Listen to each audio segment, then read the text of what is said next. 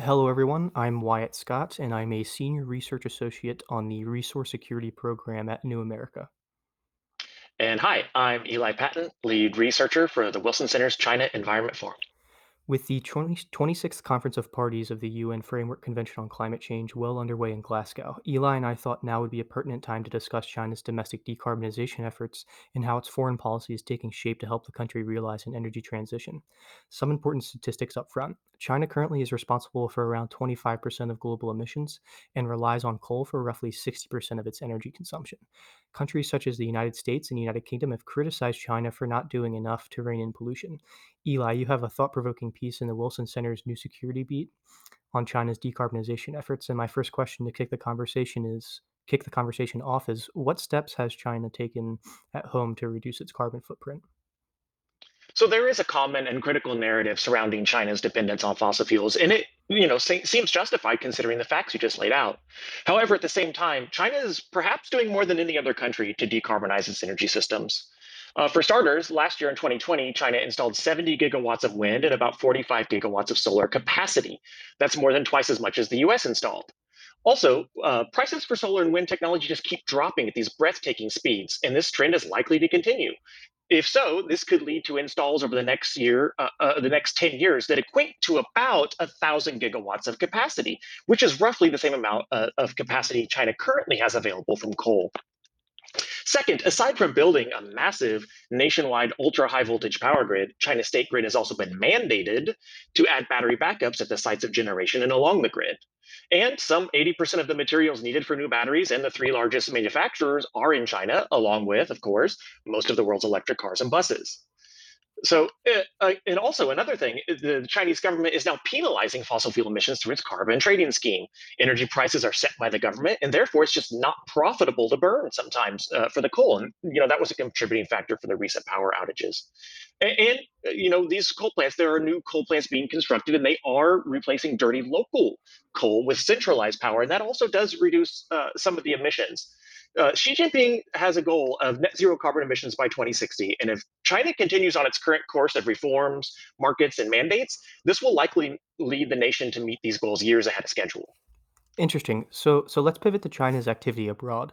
In the lead up to COP26, Xi Jinping pledged that China would stop constructing new coal-fired power plants abroad. Eli, what's your take on Xi's pledge and what it means for global emissions and the developing world? Right. So even before the pandemic, but especially since, Chinese overseas investment in fossil fuel energy has fallen off a cliff. Naturally, there are domestic drivers in both China and the recipient countries that fall into this, and of course, the COVID-19 pandemic itself. Still, many people see this as a beginning, one of the major areas for US China competition going forward.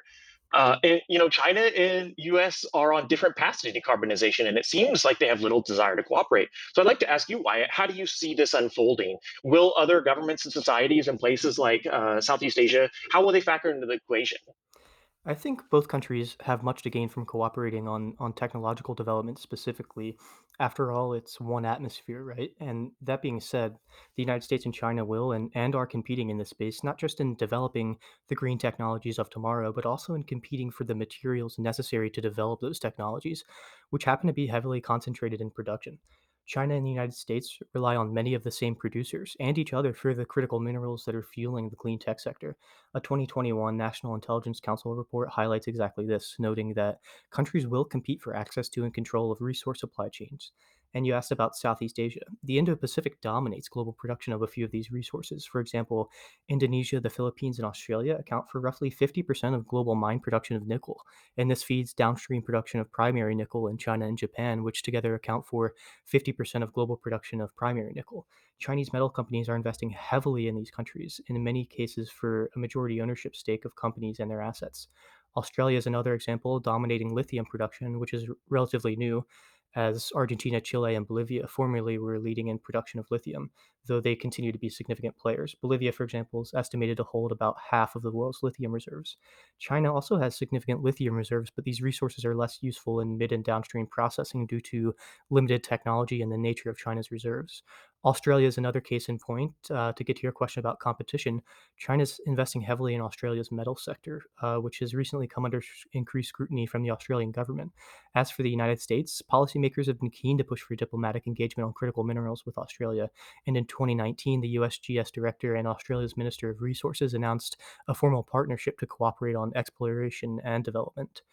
And Australia is not the only case in point where there's clear competition between the United States and China for influence and access in major producers of critical minerals. But with that, we're just about out of time. So I just want to thank everybody for joining us. I'm Wyatt Scott of New America here with Eli Patton of the China Environment Forum, talking about China, climate change, and geopolitics. Thanks, Wyatt.